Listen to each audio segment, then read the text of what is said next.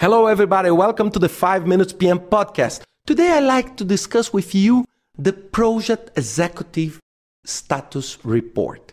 So the Executive Report. It's very important and very interesting to discuss this because most of the time, the problem is not the lack of information. The problem that we face in a project is usually the excess of information. We have too much information. We have one Microsoft project file with 11,000 tasks. We have a budget that takes 100 pages. We have a risk assessment with 300 risks, and we need to wrap up this to present to our CEO or our CFO or our CPO, Chief Project Officer, to decide what we need to do.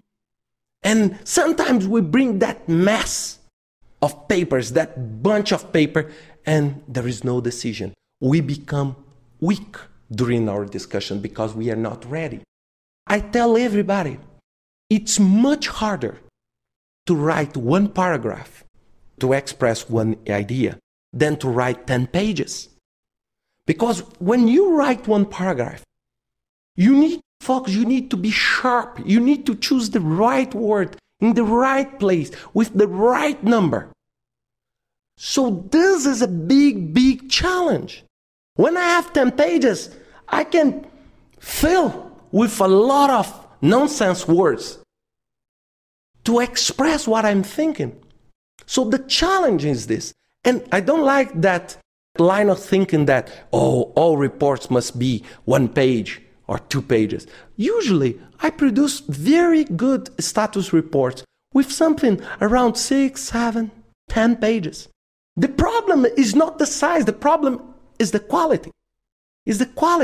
We need to understand that image, graphs, visual indicators are great because the people do not have too much time to read.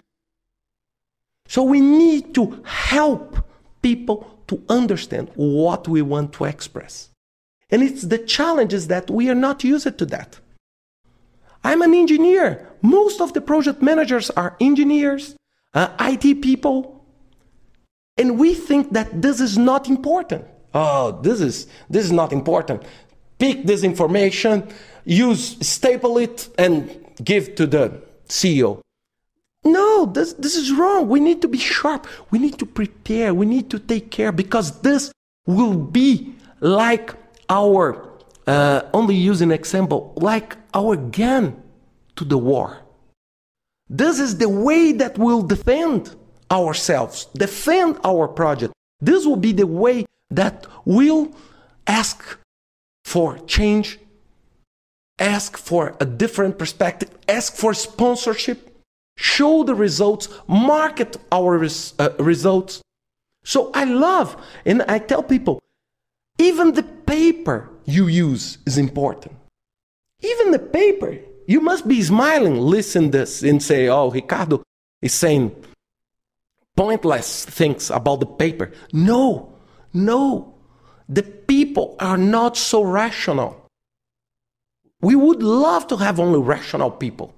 But this is not the case. If you deliver a very high quality graphic with good information, powerful, sharp, crispy information to help people decide, this will be the heaven for your project.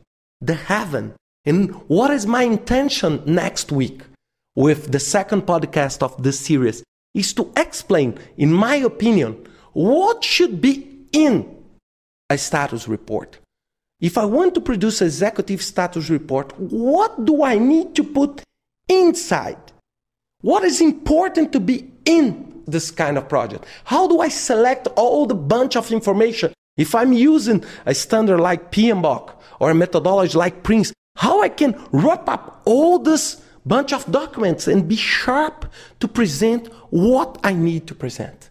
And this will be the topic of next week's podcast about Project Executive Status Report. See you next week with another 5 Minutes PM podcast.